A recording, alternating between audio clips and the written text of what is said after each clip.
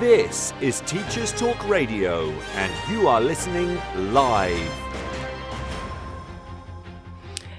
Good afternoon, this is Teachers Talk Radio, and you're listening to the Sunday afternoon show with Maud. It is 5 p.m. on Sunday, the 10th of July, and you can join me using the chat function. We can discuss today's topic, which is EAL Coordinator, its role and how to promote diversity in teaching. Welcome! This is Teachers Talk Radio, and you are listening live. Tune in live at ttradio.org, or to join in the conversation, download the Podbean app and search Teachers Talk Radio. Follow the hashtag TTRadio. Tune in, talk it out with Teachers Talk Radio.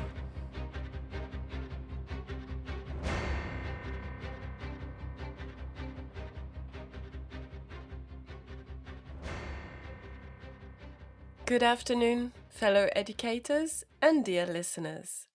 This is my 13th radio show as a hostess, and I'm very much delighted to share this experience in your company. But first, I have to introduce myself. I am a French citizen of French and West African ancestry. I have lived in the UK since 2008, and I'm a professional educator. I work in a secondary state school in North London, where I teach languages as well as humanities. I have also experience as a teacher in the charity sector. You can follow me on Twitter at ProfProfMFL. All views are my own. Today, I would like to focus on one topic that is relevant to me as an educator and also personally in my daily working life. The podcast and discussion will be both on the topic of EAL coordinator and their role in promoting diversity in teaching. This is mostly relevant to anyone who works in education, mostly teachers and educators, but also SLT, parents who have children who are EAL students, and also anyone who is curious. Anyone who is interested in fairness, diversity in education for the next generation. So please interact with us on the chat or use Twitter at ProfProfMFL if you have anything to say about EAL education. So now I need to first enlighten our parents who might not know what EAL stands for. So EAL is an acronym that says English as an additional language. So any EAL student or student with EAL is a student who happens to be born in a family where English is not the first language. So it might be someone who speaks maybe Spanish at home with their parents, or someone who speaks Mandarin or Urdu or Hebrew or Farsi, anyone whose mother tongue is not English, and yet someone who's going to have to navigate the educational setting in English. As you know me by now, I'm very much interested in diversity and promoting fairness in treatment and in education. I also work a lot on decolonizing the curriculum. So today I wanted to focus on EAL learning, so English as an additional learning, with that perspective of making EAL learning decolonized, which means a lot of things, but it definitely means that we need to promote everybody's culture and everybody's language, not just English. First, we need to talk about community languages. What does community language mean? Well, it's quite simple. It's all the languages that are spoken in a country which are not official languages recognized in administration or institutions, and languages that are spoken by the people who live in the community. So there's many community languages in the UK. Some have been community languages for hundreds of years, if not thousands. I'm thinking of my mother tongue, French, for instance. There's been French speakers in the UK since, I would say, the time of William the Conqueror, which is 1066. So there has been community languages which have been present for a millennium, but there's also community languages who have arrived more recently. Community languages are brought by migrants, immigrant communities. When they settle in the UK, they bring their culture, they bring their food, and we're thankful for that. And they also bring their language.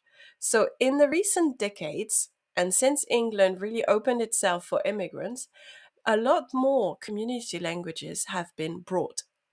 So you can look at a map of community languages and you will see that there's different colors according to the type of migration we experience. For instance, up north in some cities, I'm thinking of Bradford, for instance, you're going to have a lot of South Asian communities residing, and they usually have lots of distinct languages. British Asians of Punjabi origin, for example, are approximately 2 million in the UK. This is the largest population from South Asia, the Punjabi population. And they usually either come from Pakistan or India, and they use Punjabi as their mother tongue. So it makes Punjabi the third community language in the UK. The UK has also approximately 700,000 Bengali speakers, and about 550,000 of this Bengali speaking community use a language called Sylheti, which is regarded as a distinct language or Bengali dialect. So you do have a lot of different languages, even though this is quite a big proportion of the South Asian community. Now, there's a very recent community language which has developed in the UK, and that's Polish. It has grown a lot and extensively since the immigrant population coming from Poland settled in England and Wales. In 2001, so which is just 21 years ago, Polish did not feature in the top 12 languages spoken in the UK. And since 2004, Poland joined the EU, and this boosted the immigration of Poles to the British territory. So much that in 2007, a record of 96,000 Poles moved to the UK. So when they moved, they brought their language. Now, Polish people, mostly settled in London or the southeast, have brought their language, and it is one of the most spoken community language in 2022. In the 2011 census, we identified 269,000 Urdu speakers. So they can speak Urdu if they're from Pakistan, but also Afghanistan. So it might be a growing population in the UK now. Other immigrant languages or community languages are Gujarati, Mandarin, Tamil, Arabic, Somali, but also EU speaking communities such as Romanian language, Italian, and also Turkish. As I was saying, French and also German have been community languages in the UK for centuries.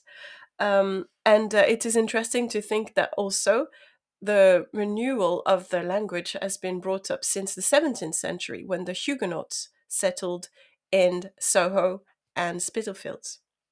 Now we can also refer to Mandarin and Cantonese, which have been spoken mostly in Soho in Chinatown, for instance. So community languages are derived from immigration and they are brought by the population who settle in the UK. Now, what does it do about education? There are almost 1.6 million pupils in the UK who are children with EAL, which means that English is not their first language. And all these children are mostly in maintained schools in England and Wales. This number has more than doubled since 2006. So if you imagine in one generation, which is approximately 20 to 25 years, we have more than doubled the number of children who have English as an additional language. So for me, it's a wealth to speak more than one language. But there's also some difficulties associating to settling in a country or being born in a family where the official language is maybe not spoken as much. Most of the students who have English as an additional language live in London, which is making sense because this is the capital and this is the first port of call when someone settles in a new country. We usually arrive near the airport, and most airports are around London. But as I was saying, there's also communities up north, maybe in Bradford, for instance, and some in seaside towns, and also in Wales. Now, you know that I've been working on decolonizing the curriculum. So today I want to bring that perspective in EAL teaching. But first, I need to define what decolonizing the curriculum means. Decolonizing the curriculum asks us, as citizens of the world, to look at our shared assumptions about how the world around us is. Decolonizing the curriculum forces us to question the impact of history and the impact in particular of colonization on our economy, but also on our cultural representations. So this is the first aspect of decolonizing the curriculum. Now, the second aspect of decolonizing the curriculum is asking us to think about the implications of a more diverse student body in terms of how we teach these students and how they achieve in life and society.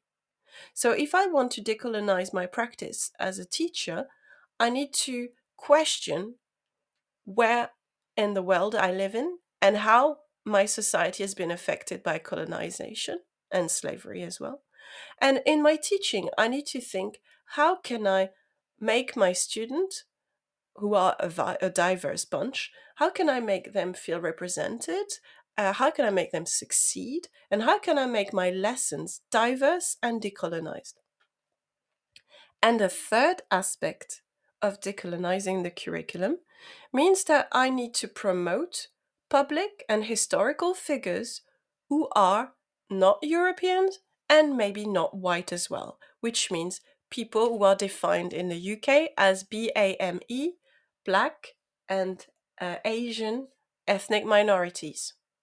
So this is what I'm looking at today. The perspective of decolonizing the curriculum makes me question the society I live in. Is it a fair society? Is it a diverse society? Is it a society that promotes all children, where they're coming from? Is it a society that offers them a good quality education and that promotes their achievement, nurtures their achievement? And is it a society where people of ethnic minorities have their place and are welcome? So this is quite a task, isn't it? Now, obviously, today we are talking about decolonizing EAL teaching, which is decolonizing teaching English to people who don't have English as their first language. Now, your first remark might be, well, if we need to teach English to our students, we can't really bring anything about decolonizing because it's obviously a language that is the language that was used by people who did colonize. So if we teach English, we can't really decolonize that way. Well, I'm gonna disagree, and I'm gonna say there is a way to decolonize EAL teaching, and this is what I'm gonna develop today in your lovely company. So what does decolonizing EAL teaching means then? Well, for me, it means understanding why people migrate in this world and being respectful of what they bring as migrants, understanding them, respecting them, and welcoming them. Decolonizing the EAL curriculum means understanding that there is powers at play and there is a hierarchy in language learning in our current globalized world. Decolonizing EAL learning and teaching means that I need to be aware of that hierarchy and I need to try and maybe shift some of it to make it more equal. The second aspect of decolonizing the EAL curriculum means celebrating other cultures and praising children who have English as an additional language. And this is what I think has been mostly done so far, but maybe not to the extent that has a virtual concrete impact on our local communities. And a third aspect about decolonizing the EAL curriculum means encouraging the contribution of immigrants and refugees and their descendants in the shaping of our society. So if I go back to the example of the Huguenots who came from France they were fleeing persecution started by Louis XIV. And this is a great example of actually a decolonized EAL teaching, because the Huguenots were welcomed in the UK. They were given a chance to settle, and what they brought was welcome. Their food tradition, particularly their art craft. There were people who brought silverware and silk weaving and the fabric of clothing, whole industries, and this was welcomed in English society. So in my view, the Huguenots were definitely a success story of what assimilation and welcoming immigrants is. So this is what I would like us to think about. Are we offering that same warm welcome, empathetic and sympathetic welcome to all the migrants who come to the UK and all our students who do not have English as their mother tongue? So first, if we want to welcome our EAL students in our schools, we need to know who they are. And you would be surprised, but when we get a new student, it can be in the middle of the week, in the middle of term, and they're just literally dropped in our classroom. We barely have their names on the register sometimes because the Sims hasn't been uploaded. So it can be really hard to have the time and the means to welcome new students who come in the middle of the year.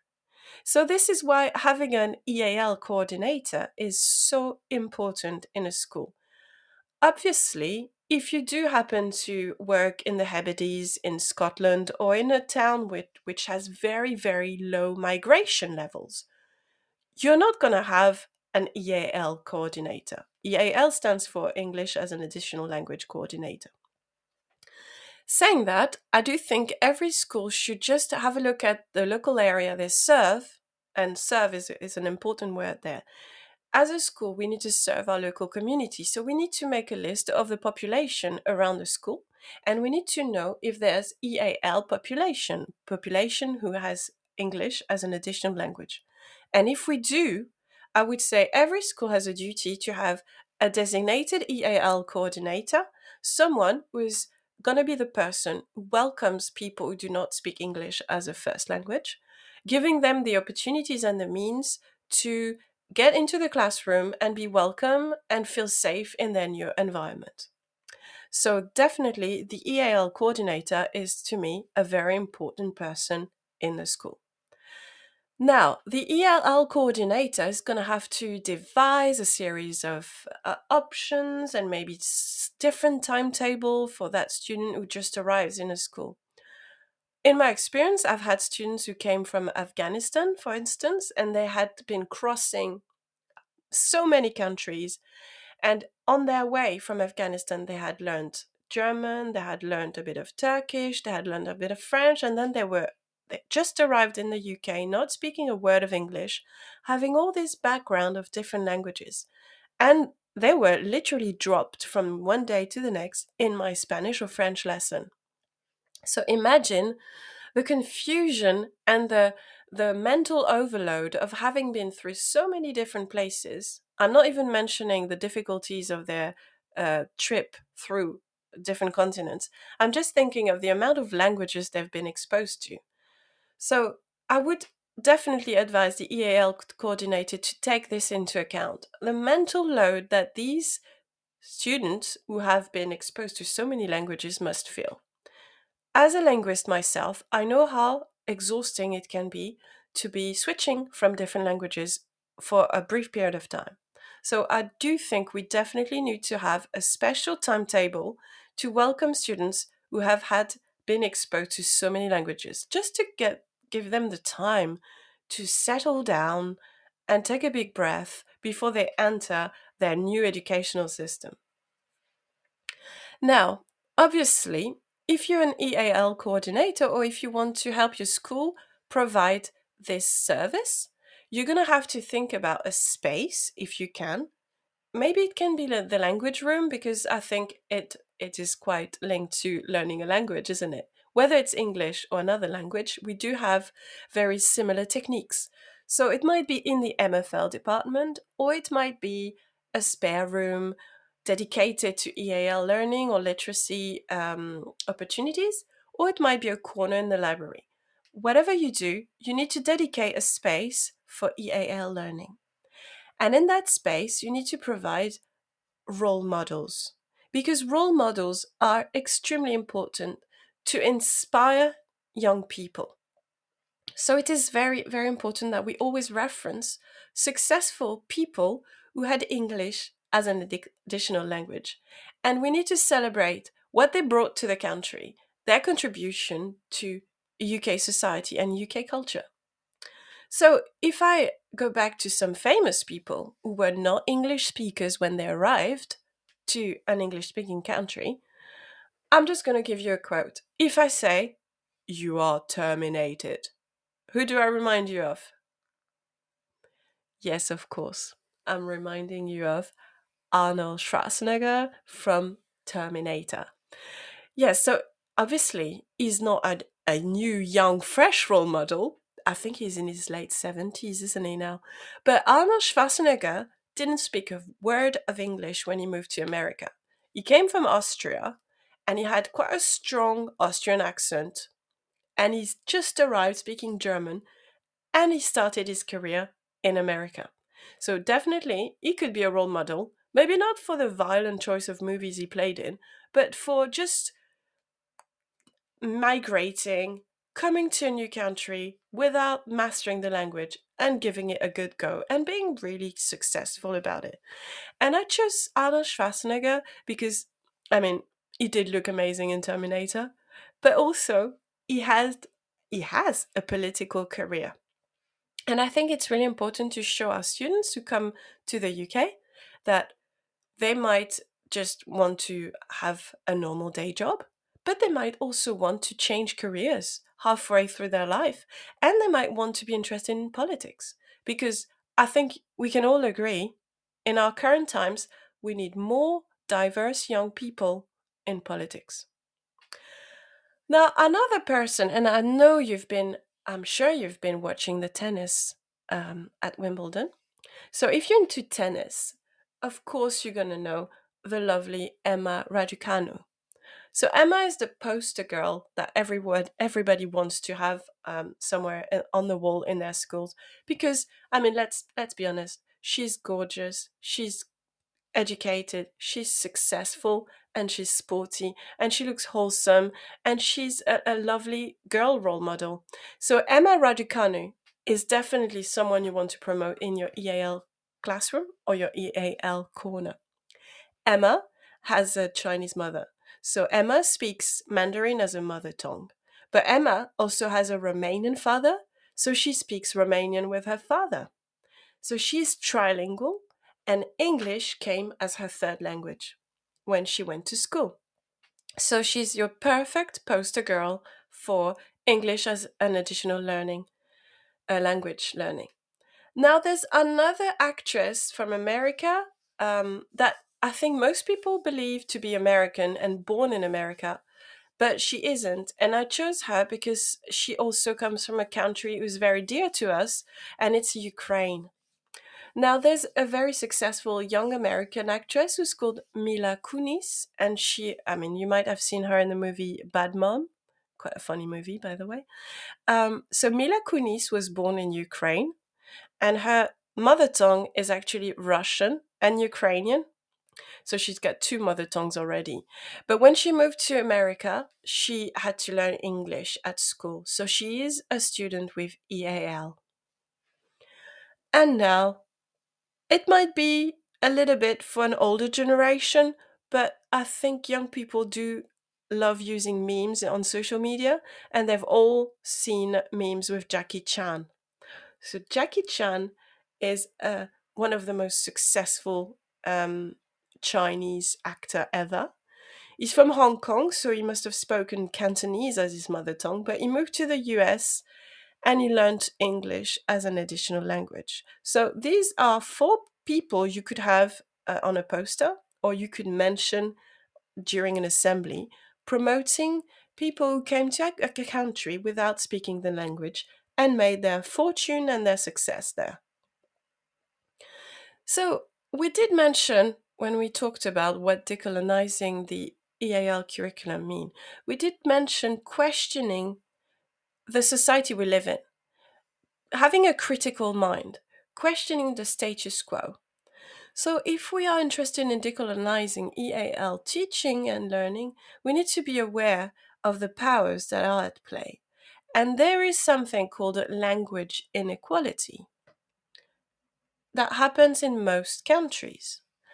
Now, I've been researching this podcast, and I've been looking at representation of language inequality. And I found that some graphs have been used and devised with a pyramidal shape. So a pyramid puts something more important at the top and others less important at the base. And you won't be surprised to know that in some graphs I found online about languages, there is a hierarchy of languages where European languages are at the top, and then beneath, as if they were less important, there were regional languages, and then national languages, and then official languages, and then local vernacular dialects or languages. Now, this vision of a hierarchy of languages is very detrimental. This is why, for instance, we have a country, Ireland, where most people speak English as a mother tongue, whereas their own language has been forgotten. Now, this is an example I'll go back to at the end of this presentation, but Scotland has been working really hard, and Wales is very successful at promoting its official language, and it's not just English. And this is something we need to question. Colonization brought the destruction of languages. This is why in Ireland, most young people didn't speak any other language than the language of the colonizer, English.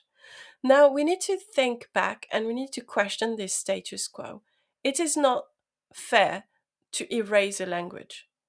We cannot condone this. And by teaching that language, by having every street sign in Wales translated with the English and the Welsh, we're trying to readjust that balance, to invert this pyramid so that people can actually speak the language of their ancestors. So this is something we need to have in mind as EAL coordinator or people working in schools with young people. We need to welcome their language and consider it just as important as English, the language they need to learn to be able to interact with us in society. Now, I'm going to recommend you to do some reading. I know summer is approaching. You might want to have some books to take with you in your suitcase, or if you prefer, on your Kindle. There is a book that I highly recommend for any linguist who is interested in fairness, diversity, and the universal aspect of education.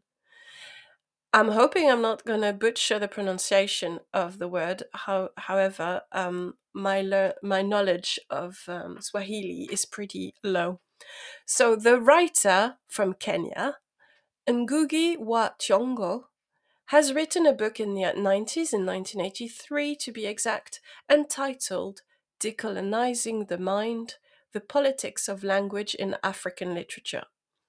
So anyone interested in diversity should read this book because it shows how colonization had an effect on languages, not just economy, not just the bodies of the people who were suffering during the colonization years, not just during the fight for independence, not just in the economic imbalances we still have to fight against in our contemporary societies, but it's also a pollution of the mind.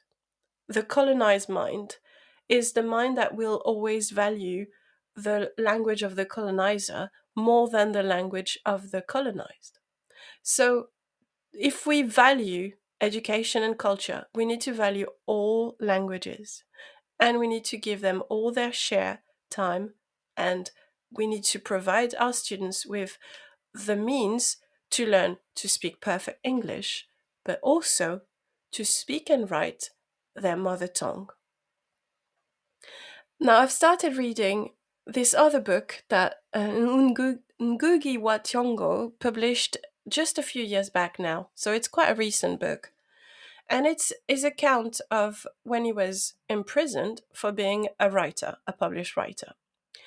Remember, most dictatorships start by burning books and imprisoning the educated and the intellectuals. So Ngugi wa Thiong'o was imprisoned in the 70s, and he had nothing else in his cell than some toilet paper, which he used to write his book. And his book is entitled Wrestling with the Devil, a Prison Memoir. And in his book, Ngugi wa Thiong'o is showing how writing in his mother tongue helped him survive his imprisonment. So it was a tragic time. Thankfully, he only stayed 1 year in jail. But during that 1 year, he kept himself sane by writing in his mother tongue. And it was the first time he did that because he always switched to English, the language of the colonizer and the language he learned at university. He went to study in the UK. And going back to his mother tongue, I think it was maybe the first novel published in his mother tongue ever. So he did a political action, but he also did a mental health mindfulness action. To save his life, he wrote. I don't think there's anything more powerful as a symbol than a writer surviving prison by writing in his mother tongue. Definitely something to ponder. Now, he's much older, Ngugi wa Thiong'o. He's been writing for 50 years. He's the most famous Kenyan writer. He's written lots of novels, fiction as well, not just prison memoirs. So you can check his work when you go on holiday. But it's really interesting how he's trying to fight the unwanted legacies of the colonial past, but also promoting his native Kikuyu language. So I'm going to quote him because he's just had an interview published in a newspaper, and he said that he was obviously imprisoned because he was a writer, but he started to think about language and colonization when he was in prison. And he says, and I quote, "If you know all the languages of the world, but you don't know your mother tongue, that is enslavement. But if you know your mother tongue and add all the languages of the world, that is empowerment." Now, this is a wonderful quote, and I'm going to write this down on a poster in my EAL classroom because he's showing that every student who comes to our UK schools and learns to speak English, if it's not their mother tongue, it's great that they learn to speak English, but they should not forget their mother tongue, and they should not devalue their mother tongue, and they should keep learning, practicing, and writing in their mother tongue if it's a written language. And if it's not a written language, maybe they should be the writers of the future who are going to write in that unwritten language. Now, he also says that languages and cultures should relate as a network of equal and not as a hierarchy of unequal power relationship. And I'm really keen on that idea because as a French person, I'm very much aware when I go back to France of how much English is pervading French culture. So you're going to tell me, oh, don't worry, the French have a very strong culture. It will always be fine. Well, I am worried because I'm not the only one. In Canada, there is a movement that really tries hard to protect French language. We have to remember that most students, most of my teenagers in my life, they are watching mostly American movies, they are playing American video games, they are buying t shirts with American slogans, they're listening to American music or English music, they're only exposed to English as a cultural, popular culture. It is amazing for me to see that other cultures can be valued. So when I see people listening to K pop, even though it's not really my type of music, I'm glad to hear that a lot of students are downloading an app to learn to speak Korean or Japanese. I think that's wonderful because we need to counterbalance that omnipresence of American culture and we need to also value other cultures. So it's definitely something we need to think. We need to stop having that pyramid with English and French and Spanish at the top, and then maybe all the community languages at the bottom. We need to value all of them and see the beauty in all languages. Now, the last quote I want to say that is really potent when we talk about EAL is that what is neocolonialism? It is when a country is free or independent, but its economy is still controlled by the Western forces that used to colonize it. But it's also when the local culture and the community language, or the indigenous language as it's called, is seen as less valuable. And I see that a lot. I see it when people come to the UK, they settle down, and they don't speak their mother tongue to their children. So it might be people who come from the third world country or low income countries as we call them, but it might also be people coming from other EU countries. I do have friends who come from Denmark, which is definitely a high income country, and they don't speak Danish to their children. And to me, it's like it's almost depriving them of half of who they are. And I think it's really, really sad that we're not promoting learning their mother tongue.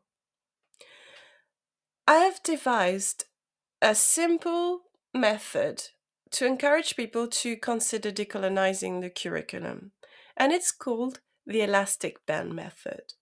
Because I'm really keen on people understanding that I don't want people to stop learning about Shakespeare or reading Dostoevsky or Proust or Victor Hugo. I don't want people to stop reading the classics. I don't want people to stop reading the beautiful works of art that were written by white middle class European men over the last 600 years. This is not what I want. As someone who promotes decolonizing the curriculum, I want to pull at that elastic band so that we learn and stretch our students more. I want them to read Shakespeare, but I also want them to read a playwright from Kenya or a playwright from South Africa or a playwright from Cuba. I want them to stretch themselves so that they cover the curriculum of the past, which is valuable and enriching, and then reach out to the diverse, multinational, international, cosmopolitan, open minded, and intersectional curriculum. So, this is my elastic band theory, and I want indigenous languages to be learnt, written, and spoken, as well as international languages. I want to broaden the mind of our students. So, you're going to stop me and say, well, I'm sorry, I might be an EAL coordinator, but I only see my students who are EAL once a week for an hour, and we need to teach them about English grammar, and I don't have time for anything else. And I completely understand this. I know we keep giving more tasks to do to teachers, from marking to filling reports to ticking boxes. I'm very much aware of this. However, I do believe that when we teach grammar, we can do it in a diverse way. So, what are the EAL challenges? Well, if your student comes from Afghanistan and just arrives, or if your student comes from Brazil and just arrived, they might have some knowledge of English gathered from movies, or they might have studied English as a second language in their former country. Whatever situation they're in, they need to learn to speak and write formal English, because this is the basics for every child in the UK. But we also need to foster and encourage a sense of belonging to this new school. And we need to also teach them about understanding code switching. We don't want our students to just talk like they've been watching a soap, an American soap, and use awesome or terms that are not the formal English they need for their speaking exams, for instance. Or if we let them learn these words, we need to tell them when to use them so that they can code switch efficiently. And furthermore, we need our students to fit in the educational UK system because we need them to feel safe. But what are the risks when we just focus on teaching them grammar very quickly in an hour every week? The risks is that first, our students are only going to speak their mother tongue with their mother or their father or cousin or aunt, but they're never going to learn to write it, particularly if your EAL students come in primary school. And the other risk is that they might have and develop a feeling of alienation. It's really hard, and I say that as a foreigner. When you come to a country and you live in that country, sometimes you have ideas or memories that pop into your head and you want to share it with the people around you. But you realize, oh, nobody knows this because I'm with people who don't speak my mother tongue. And I guess it's even worse if you're a refugee and you're escaping war, famine, global warming, or a disaster zone, because you might come on your own without any family left. So all that the private jokes you had in your family or the memories of friends and neighbors, they might be all gone. So imagine how you feel when you want to share these inside jokes or private jokes and no one can understand them because nobody speaks your language or nobody knows the pun or understands it. It's very alienating and it's very lonely. So, as an EAL coordinator, this is another risk we need to take into account because our students might suffer from mental health issues that are maybe even worse because they feel lonely and disconnected because they can't speak their mother tongue or they think they shouldn't. Now, the other risk is losing one's cultural heritage because if you embrace American culture, if you go and settle in America, or if you embrace English culture so totally and so unrestrictedly, you might just forget about your own culture and you might just forget your own language. This is a very big risk for our migrant communities settling in. And it comes as many ways, but one of the most obvious ways is giving up on one's own language. And I see it all the time because I do meet people who are French and live in the UK. And I see them starting with good intentions. And then as the years go by, their children don't speak French anymore. They only watch English news. They only care about English traditions. And then the children just forget the little bits of language they had learned when they were babies. So when we are EAL coordinators, we need to give English knowledge, literacy, but we also need to protect this culture and this mother tongue that is so important. So with this in mind, I'm going to advise you to do some changes in your practice. as an EAL coordinator, I'm going to give you some advice on how to make your classroom or your corner of the library or the literacy room a little bit more decolonized so that your students with EAL needs or EAL profile have their needs covered. And I'm going to do this after the news. So stay tuned, dear listeners.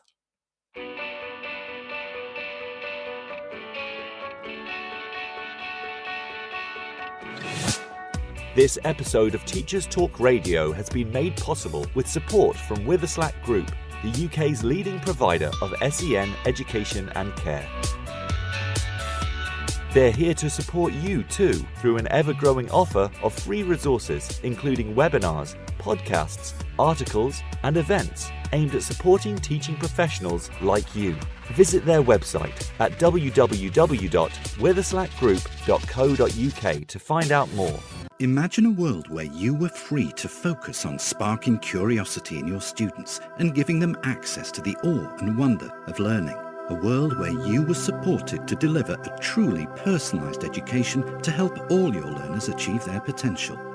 No need to imagine it, because that's exactly what the Oxford Smart Curriculum Service delivers. Seamlessly integrating curriculum, resources, assessment, next steps and professional development, every component of Oxford Smart is connected and working to provide you with a uniquely coherent and responsive service that empowers you and your students with transformational effect.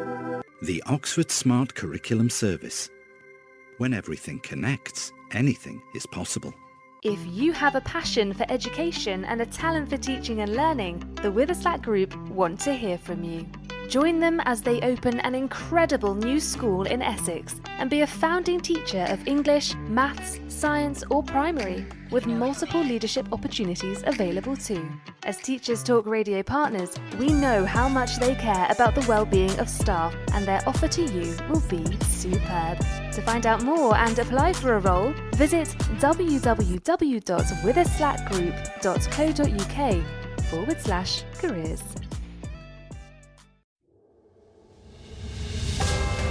This is Teachers Talk Radio, and this is Teachers Talk Radio News with Joe Fox.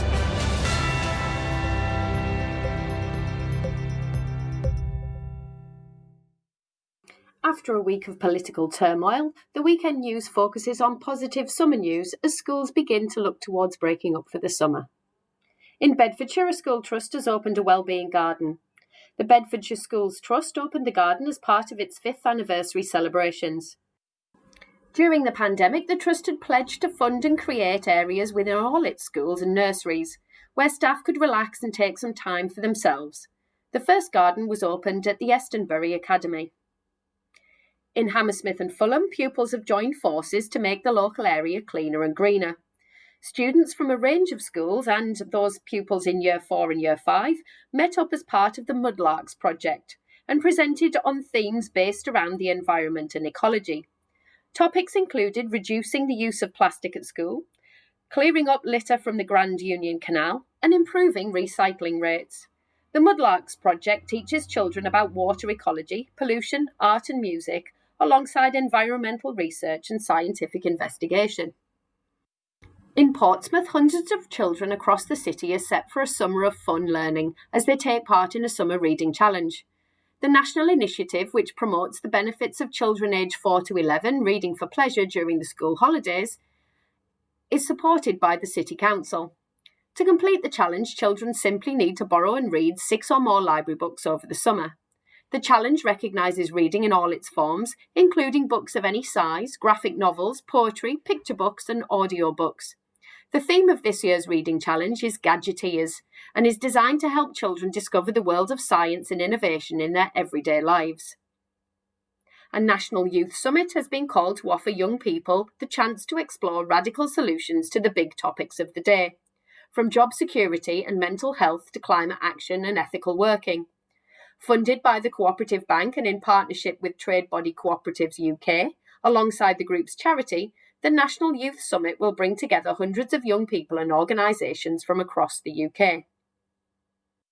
Standard Bank in Africa is empowering Africa through education. saying investing in developing the continent's education is crucial to drive sustainable and inclusive economic growth. Given the growth in the continent's population and the socio-economic challenges made worse by the pandemic, education systems must be strengthened to facilitate development. The bank will support projects in areas such as early childhood development, technical education, and higher education. This has been your Teachers Talk Radio Weekend News with Joe Fox.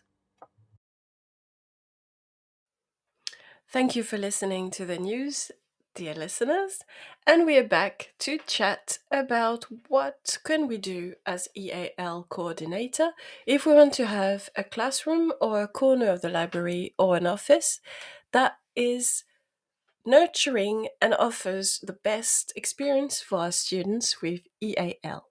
EAL stands as an acronym for English as an Additional Language. So any students you have who was born in a different country or maybe born in the UK but has parents who talk to him or her with a different language. It could be Spanish, French, Hebrew, Russian, Ukrainian, Polish, Urdu, Farsi, Mandarin, Cantonese, any language you can think of. So in a perfect decolonized EAL classroom, corner or classroom, you would have first, make sure you have a big map, world map on one wall. And then you ask every student you have to add a pin. You could add a little flag with their name on or a little post-it, but just a pin would be fine. And you ask them to pinpoint where they were born and then link it to where they're at now. So if they're in Scotland, Wales, or Ireland, or England, just link it with a thread or a piece of cotton thread or wool, just to show that we actually have a student cohort that's very diverse and people come from all continents. So if I'm thinking of my school, I might have students who were born in Somalia, in Afghanistan, in Pakistan, in Guatemala, I think pretty much everywhere. So have that big world map to decorate your space and let all students feel like they belong.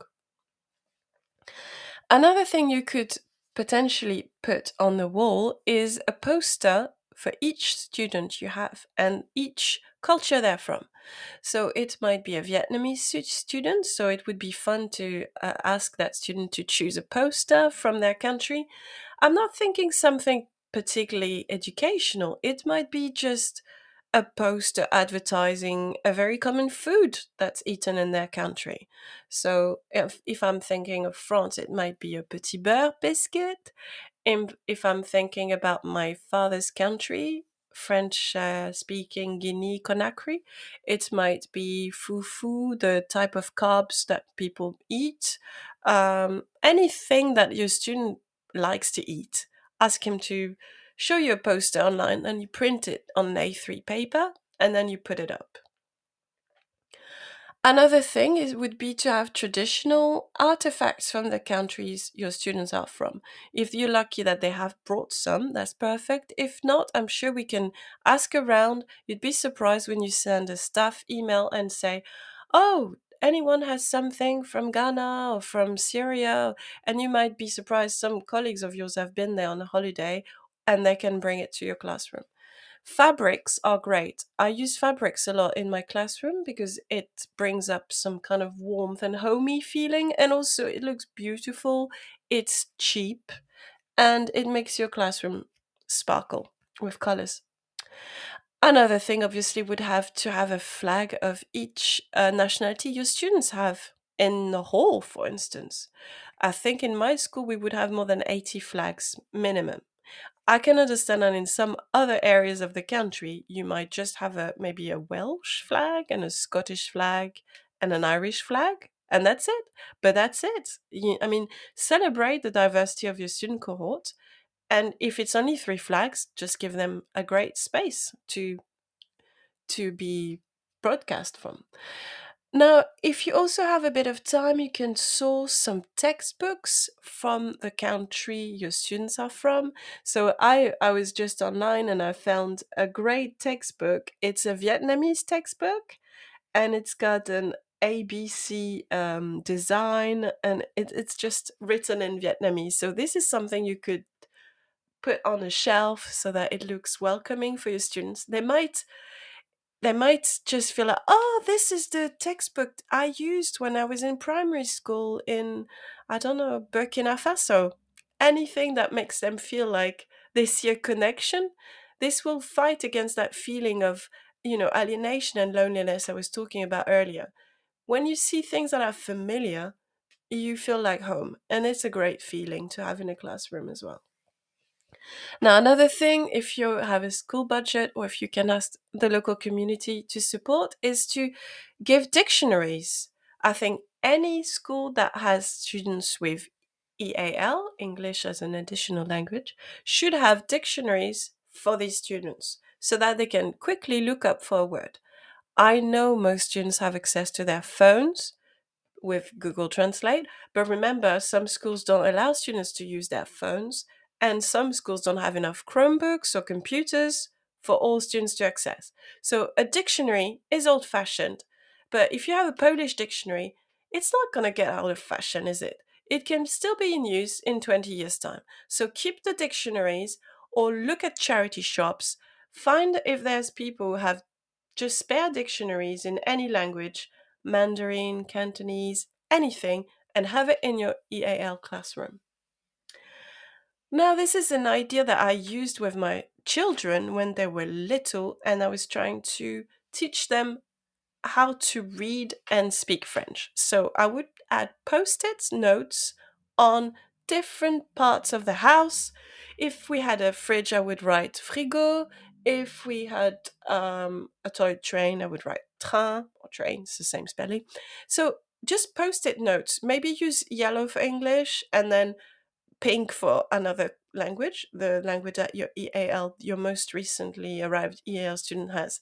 And make the effort of maybe asking someone who speaks language to tell you, okay, you speak Farsi, can you translate the word for chair, desk, digital board, computer, paper, glue, pencil, and then you have them. So you have in a file, in a little folder, the words for classroom English in all the languages you're going to need. So you will have maybe 10 post-it notes with the translations. And then whenever you have a new student who doesn't speak a word of English or just a few, you bring them to your EL classroom and you show them, okay, in Farsi, the word chair is this, and in English, it's chair. Just a simple thing to give them the basic words they need to express themselves at the beginning, the first few weeks when they arrive, and they are constantly bombarded by words that they don't understand. So actually, if they can point and say paper in English, it will help them. So please have these post notes ready. So that would be the visual side of your decolonized EAL classroom. Now, how to decolonize your methods? Well, my advice is to start with paper because I'm very tactile and I love using books and paper, even though I do have a Kindle. So my advice would be maybe sit down with an MFL teacher if you need that linguist expertise, if you're not a linguist yourself, or if you're an English teacher who specializes in literacy and you want to work on an EAL method, sit down with someone who is used to teaching languages. And create your own visual school guide. So what I mean by that is most schools give out leaflets when the students come in with the school uniform list, the behavior policy, and some information. And it's all written. And it's usually lots and lots of writing because teachers love writing and reading and lists. Now, the problem with that is that first, some parents don't write or read, whether they're English or English as an additional language speakers. So some people do have visual impairments, which makes reading difficult. And also, it's a lot of reading to digest. My advice is to have a very simple visual school guide with almost no writing. So that's quite a challenge, isn't it? Now imagine you go back to a nursery school. I did work in a nursery and I use a lot of techniques that I used with my 2-year-old or my 3-year-olds with older learners who happen to be learning a new language. So you should have, like in nurseries, my daily routine poster where you have images for every moment of the day and you can add the time. For instance, you would have 8:30 is the bell, so you have a bell sign or a classroom sign. Maybe you would have one with washing hands or toilet breaks and the time when break is, a picture of the school break playground when it's playground time. Just have a visual daily routine poster. It will help your students when they first come. Just show it to them. You can speak in English when you explain what the daily routine is, but you point at the visuals because they will be quickly understood. And if you can, devise a summarized school policy with the behavior steps and maybe a symbol for the achievement or the merits or whatever you call it. We all share the same. We always give positives and negatives points, don't we? So have a school policy in a visual form so that you can give it to parents who don't speak English very well or are struggling with English, and you can give it to your students with EAL. Now, another thing you could do if you really want to work on having a welcoming, inclusive schools for your students with EAL is to ask local community native speakers to come to your school one day. It can be during a day when there's no students if you don't want to have to worry about DBS checks. So ask for an Urdu speaker, a Polish speaker, Ukrainian speaker, Farsi speaker, French, Portuguese, any language you think of or you need according to your community. Ask them to read the school policy, the behavior one, I would say that's the most important one, maybe. Ask them to read it to you and record them. Ask them maybe to read a summarized version of the school ethos leaflet and ask them to describe the normal school routine or the normal day, such as we come to school at 8:20, we go to class at 8:30, we have the break at 10. Just ask them to read it in their normal language, record it. You don't need to have a great setup. You don't need a special mic. You can use your laptop, and one website I don't own shares of, but I really recommend is Vocaroo. So if you use this, you can have a whole library, a recorded library of your school rules and your school description in every language you need. And then next time you welcome a student who arrives straight from, I don't know, Patagonia and only speaks Quechua. I'm a bit extreme, but let's say he speaks or she speaks Quechua and Spanish. You just go on your music library or your recording library, press play, and the local person you asked before to read it in Spanish will just present this for them. And it's recorded and it stays there in your files on your computer. Now, if you want to really celebrate your students' background and their mother tongue, it can be a father tongue, by the way, but the most common one is mother tongue. I don't want to be divisive. So the language spoken at home. Make sure there are provision for students who have another language so that they can do their GCSE in another language. So I know that there's only AQA and Edexcel that provides GCSE in languages, and AQA is a charity. So AQA offers Bengali, Chinese, which is spoken Mandarin, French, German, Modern Hebrew, Italian, Punjabi, Polish, Spanish, and Urdu. So that's less than 10. I think they should do more for sure. I'd love a Danish one, for instance, because I'm a Danish learner and I would like to do my GCSEs in Danish. So we can always send an email to AQA or Edexcel asking them to offer more languages. But it's great if your school from year 7 tells the students, if you speak Urdu, you should do your Urdu GCSE.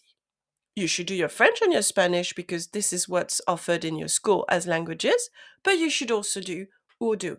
And then maybe organize it with the local Urdu speaking community to come to school to help prepare the students for Urdu GCSE. Make the mother tongue or the indigenous or the local or the community languages valued. And this is a school policy that should be implemented from year 7. As I said many times, you need help. You can't do it all by just being an English as an additional language coordinator. You're going to need help from the local people around you, and you shouldn't be shy about asking for help. Have a list of volunteers. I'm sure there's some pensioners or old ladies who have a lot of time and who would love to share their love for their language. There might be fluent Russian speakers, there might be fluent Hebrew speakers. Ask them to come to school and help out. I know there's DBS, but actually a visitor, if you escort the visitor from the reception to your classroom, and if you don't leave the visitor alone, you can actually have people who are not DBS checked helping in your school. So don't hesitate. Get volunteer translators from the community, support workers who speak different languages. Liaise with the council to get more help and maybe some budget help so that you can have people come and help in your school to foster that community language intake. Now there's some great ideas you can put in place. And I'm just going to refer you to a book. It's called The Immigrant Cookbook by Leila Mushabek. So her aim, she's American, she wanted to celebrate food brought by different migrants in America. So she created a cookbook. She asked all the friends she knew to bring a recipe from their culture, and she wrote down the recipe. So obviously, if you have a great school library, you could buy that book. I'm sure there's other versions, not just set in America, but in other countries. But my idea is, why don't you ask all your students who speak more than English, EAL students or bilingual or multilingual students, to write a recipe of their favorite family dish. It can be in English. You collate them all in a book with their picture and the picture of their dish. And at the end of the year, you sell the cookery book as a fundraiser. So that's language and culture through culinary art. It's a great idea for your food tech teachers, and it's great for literacy. You might have a student who struggles with writing in English because it's the first year they are in an English school. And after doing that project, they feel empowered to write in English. A recipe is actually quite simple. You can use simple simple action words such as mix, cook, fry. You don't need to make long sentences. So it might be a great tip to put in place for your students with EAL. You might also do a project called the Bedtime Story Project. So first, you might ask parents to record themselves using Vocaroo or just their phones, reading their favorite bedtime story. If they have access to a camera, they can record themselves reading the bedtime story, showing the pictures. You might end up with a full library, a recorded library of bedtime stories in 80 languages. And I would say if there's a visual side to it, it's even better. I would love to see some of my parents reading a history in some story book in Somali or Gujarati. I think it would be wonderful just to listen to the sounds of the language. And now, what can you do with your students with EAL? Well, you can tell them to choose one book, a storybook, a primary school age storybook. So I always think of Handa's Surprise, but there's hundreds. There's the Very Hungry Caterpillar. Think of We're Going on a Bear Hunt, although that one, the language is a bit trickier. But any famous primary school aged storybook could be used. And then you ask all your students to read it in their mother tongue so that you celebrate their mother tongue And also, you make them part of that collective knowledge. When you discover a country and a culture, the bedtime stories, the nursery rhymes, the lullabies are part of that heritage. And your students with EAL might not know about the very hungry caterpillar or Handa's surprise, whereas all their peers know because it's classics. So bring that into their experience at school. It will improve their literacy and give them all the cultural baggage that they need. If you have parents who are really keen on being involved in the school community, organize a summer fair at the end of the year, which is an international summer fair. Each stall will be devoted to a country. I'm sure you will find a few people from Morocco, a few people from France, or a few people from Somali.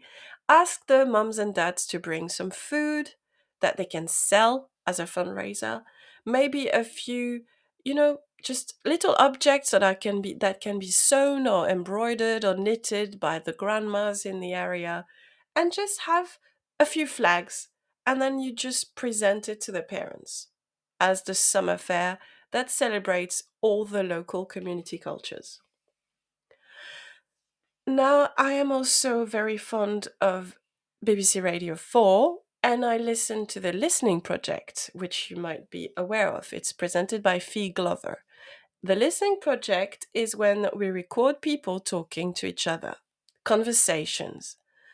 It's unscripted and it feels very natural. Now, one thing you could do with the history department is you ask your children to interview family members talking about their childhood or when they arrived to England. And then you would just record them using Vocaroo and publish a collection of all the interviews at the end of the year. If you can film them, that's even better. Or if they can just draw a poster about their grandparents or their family history, it would be a great way to celebrate their heritage. Now, that listening project or that recording project is really important, but be prepared in case you have students who have lost family members. You need to also give them the option to interview other members of their community, just in case, because you don't want to make them relieve trauma if they have absolutely no one in their family. I'm thinking also of fostered children or adopted children. So this is definitely something you can put in place with the history department or the English department, but you need to really know your students as well. Now, there is something I want to preach about because I'm very much involved with it, and this is the Saturday morning schools. I do happen to work for a charity school, which is a member of the FLAM network. It's a network of French Saturday morning school or after school clubs that gets support, sometimes financial, but mostly guidance from the AEFE, which is the Agence pour l'enseignement du français à l'étranger. So this little network of French schools offers tuitions and immersion for French speakers who live in any other countries in the world. And I know this is something that is also common. There are Russian schools in London, there are Greek schools in London, there's also Spanish schools in the UK, and there's German schools with the Goethe Institute, and for Spanish it's the Cervantes Institute. You'd be surprised to see how many Saturday morning schools there are in the world. You just need 2 or 3 parents who want to promote their language and their mother tongue and their culture to set up a language school on a Saturday morning. So my advice is try and reach out to these schools. Try and make them connect with your school, do events together, or you might also doing something that's really interesting if you have budget issues. It's getting extra income for your school or extra fundraising. Letting your school building or your classrooms for language schools is a good way to bring some extra needed cash, but also allows these little community language schools to flourish, and they will be connected to your local community of students. Another thing you could do is also contact embassies and invite speakers. If you have a very big, strong Polish community in your local area, why not contact the Polish embassy and ask them if they could have connections or networks to share with you, contacts. You could have a writer from Poland visiting the embassy and then maybe coming to your school to present their books. Don't hesitate to reach out and ask for help or guidance. You might be surprised by all the help you'll get. There is also extra funding offered by many associations and charities and institutions. For instance, there is such a thing as the British Spanish Society, which is an independent UK registered charity, which offers scholarship awards for students. So have a look around and tell your students. And if there's a contest or just a prize offered, you can just mention it to your students and encourage them to apply. Now we are getting to the last part of this podcast where I'm going to talk about extra resources and I'm going to give you an essay proposition in case you really want to think more about EAL teaching. First, we need to focus on giving the correct English vocabulary to our students who are learning English. I did mention code switching earlier, the ability to know when you can use slang or formal depending on your audience and whom you're interacting with. It is really important to teach our students formal English because they will need it to get a job, but it is also important to teach them when they can use formal English and when they're free not to. So teaching diverse English is important. I'm going to refer to a website that should be one of your bookmarked websites if you happen to teach English, and it is Writing with Color. So https://writingwithcolor.tumblr.com/ So, Writing with Color is an amazing website with resources on how to write with a thinking on racial, ethnic, and religious diversity. So, it's very useful for anyone who wants to work on creative writing and give critical tools for the students to be able to know when they should use words and when they should avoid them. There is a lot about eye shape, about skin tones, about hair, about lots of terms that are considered sometimes offensive. So it's really important our students are given the right tools to be able to learn English and the subtleties of the language. Another way we can celebrate diversity in visuals, and it's another website I really sincerely advise you to check. It's Angelica Das website.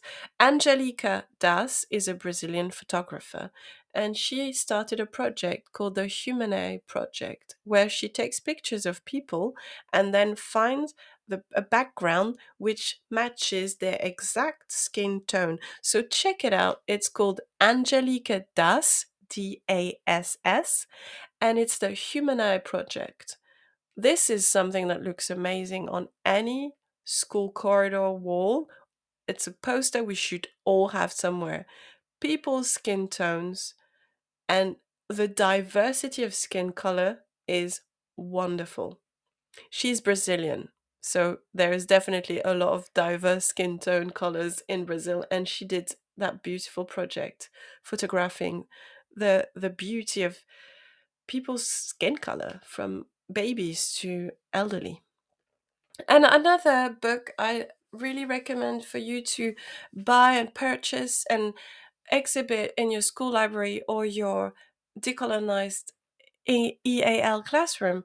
It's a book that was published by Mihaela Noroc, and Mihaela is Romanian, so she's a photographer from Bucharest. She's in her 30s, and she started photographing women all over the world, from India to Africa to South America.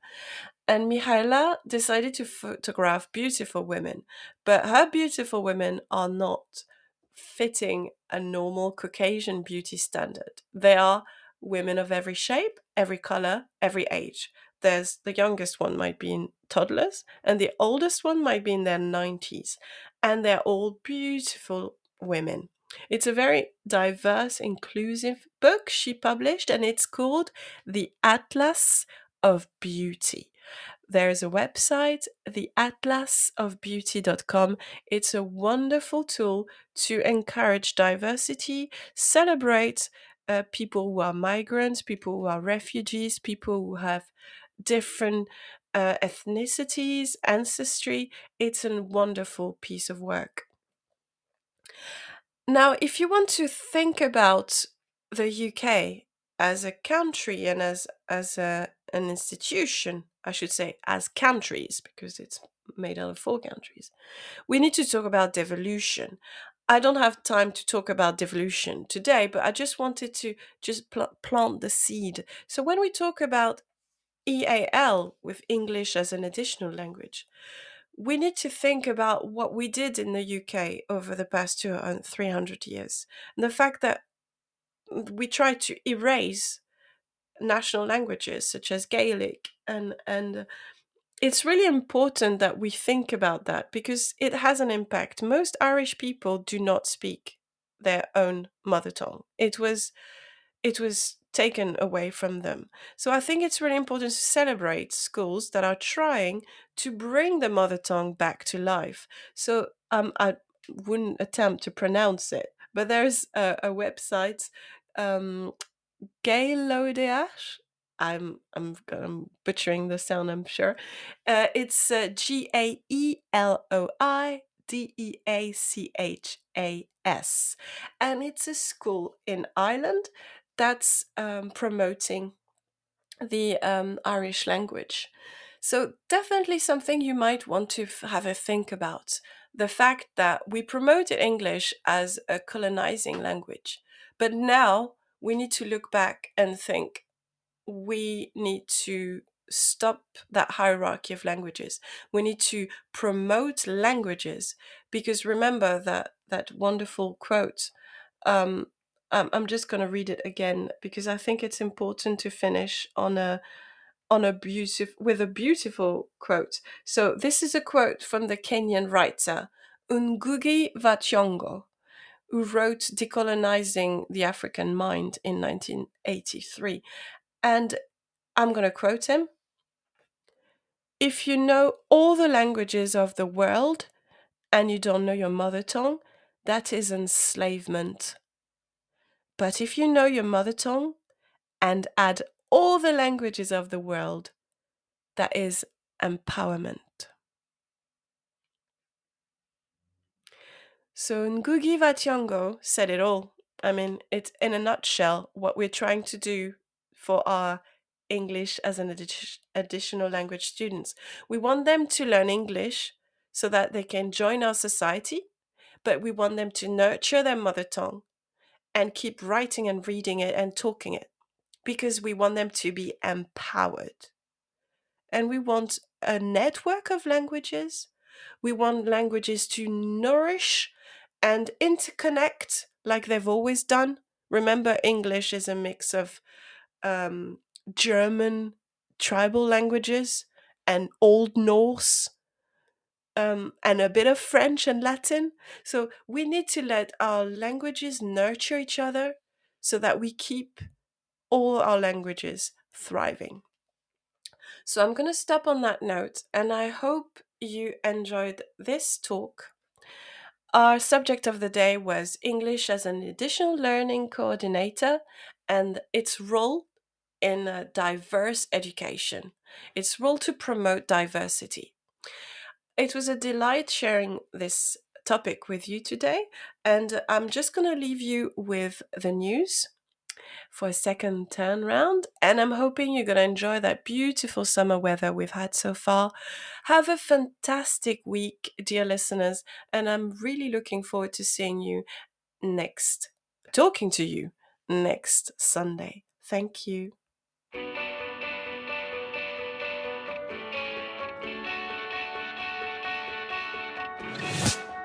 This episode of Teachers Talk Radio has been made possible with support from Witherslack Group, the UK's leading provider of SEN education and care. They're here to support you too through an ever-growing offer of free resources, including webinars, podcasts, articles, and events aimed at supporting teaching professionals like you. Visit their website at www.witherslackgroup.co.uk to find out more. Imagine a world where you were free to focus on sparking curiosity in your students and giving them access to the awe and wonder of learning. A world where you were supported to deliver a truly personalised education to help all your learners achieve their potential. No need to imagine it, because that's exactly what the Oxford Smart Curriculum Service delivers. Seamlessly integrating curriculum, resources, assessment, next steps and professional development, every component of Oxford Smart is connected and working to provide you with a uniquely coherent and responsive service that empowers you and your students with transformational effect. The Oxford Smart Curriculum Service. When everything connects, anything is possible. If you have a passion for education and a talent for teaching and learning, the Witherslack Group want to hear from you. Join them as they open an incredible new school in Essex and be a founding teacher of English, maths, science or primary, with multiple leadership opportunities available too. As Teachers Talk Radio partners, we know how much they care about the well-being of staff, and their offer to you will be superb. To find out more and apply for a role, visit www.witherslackgroup.co.uk/careers.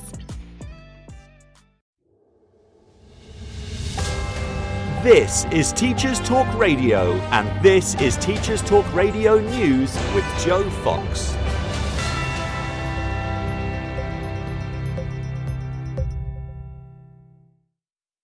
After a week of political turmoil, the weekend news focuses on positive summer news as schools begin to look towards breaking up for the summer.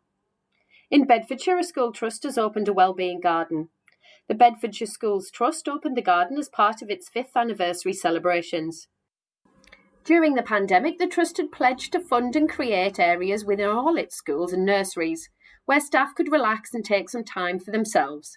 The first garden was opened at the Estonbury Academy. In Hammersmith and Fulham, pupils have joined forces to make the local area cleaner and greener.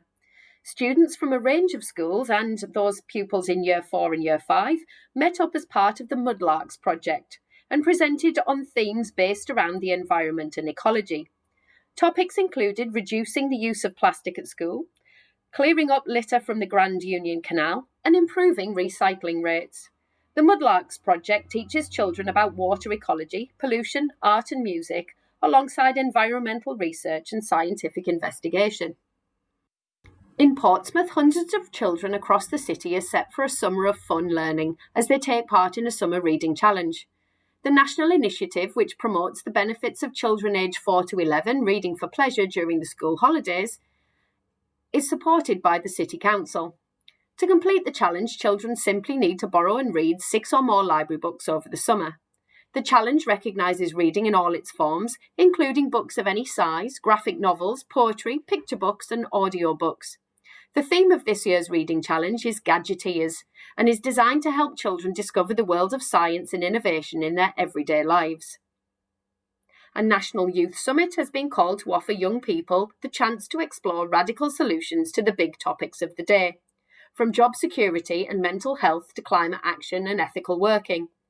Funded by the Cooperative Bank and in partnership with trade body Cooperatives UK, alongside the group's charity, the National Youth Summit will bring together hundreds of young people and organisations from across the UK.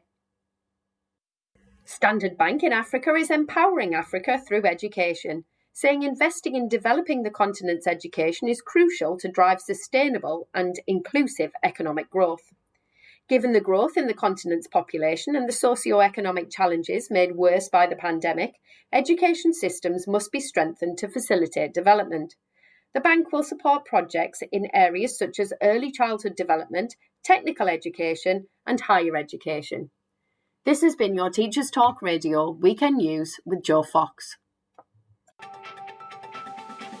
This is 2 Minute Tech with Steve Woods, your tech briefing on Teachers Talk Radio. Hello, this week I'm going to support a question everyone will see at the start of next year. It goes something like this. Hi EduTwitter, can you reply with where you are so I can show my class how far a post on the internet can reach? With a bit of free tech, you can make this much more visual. I'm going to use Google Maps because it's free and most likely you'll have used Google Maps at some point in the past. So, when you have all your responses, sign into Google, go to Maps and click on the menu next to the search box. That's the 3 lines that look like a burger. From the menu, select My Places. You'll now have 4 options: Lists, Labelled, Visited, and Maps. Click on Maps and at the bottom select Create Map. Now you can give the map a title so you can find it next year for comparison and add all the places from your Twitter replies. Simply type the name of the place. When it appears with a blue point marker, you can click the plus sign to add it to the map and then select the colour to help it stand out. When you've finished, all the places will be saved and you can access the map by following the first few steps: Menu, My Places, Maps. There are loads of other great tools to use also. Measure the distance from your school to those places, hit preview and go into the view only mode. Here you can select a place and you're treated to a short bio and an image of the area. So next time you're looking to bring a lesson to life, why not try using maps to help pupils see where places are in the world? Do you have any top tips for mapping? Why not get in touch at TT Radio 2022? Follow us and tell us what you want to know about tech. I'm Steve Woods and that was 2 Minute Tech. This is Teachers Talk Radio, and you are listening live.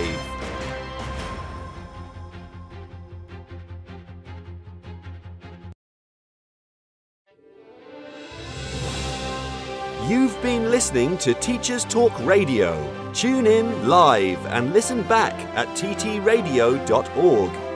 We look forward to hearing from you next time on Teachers Talk Radio.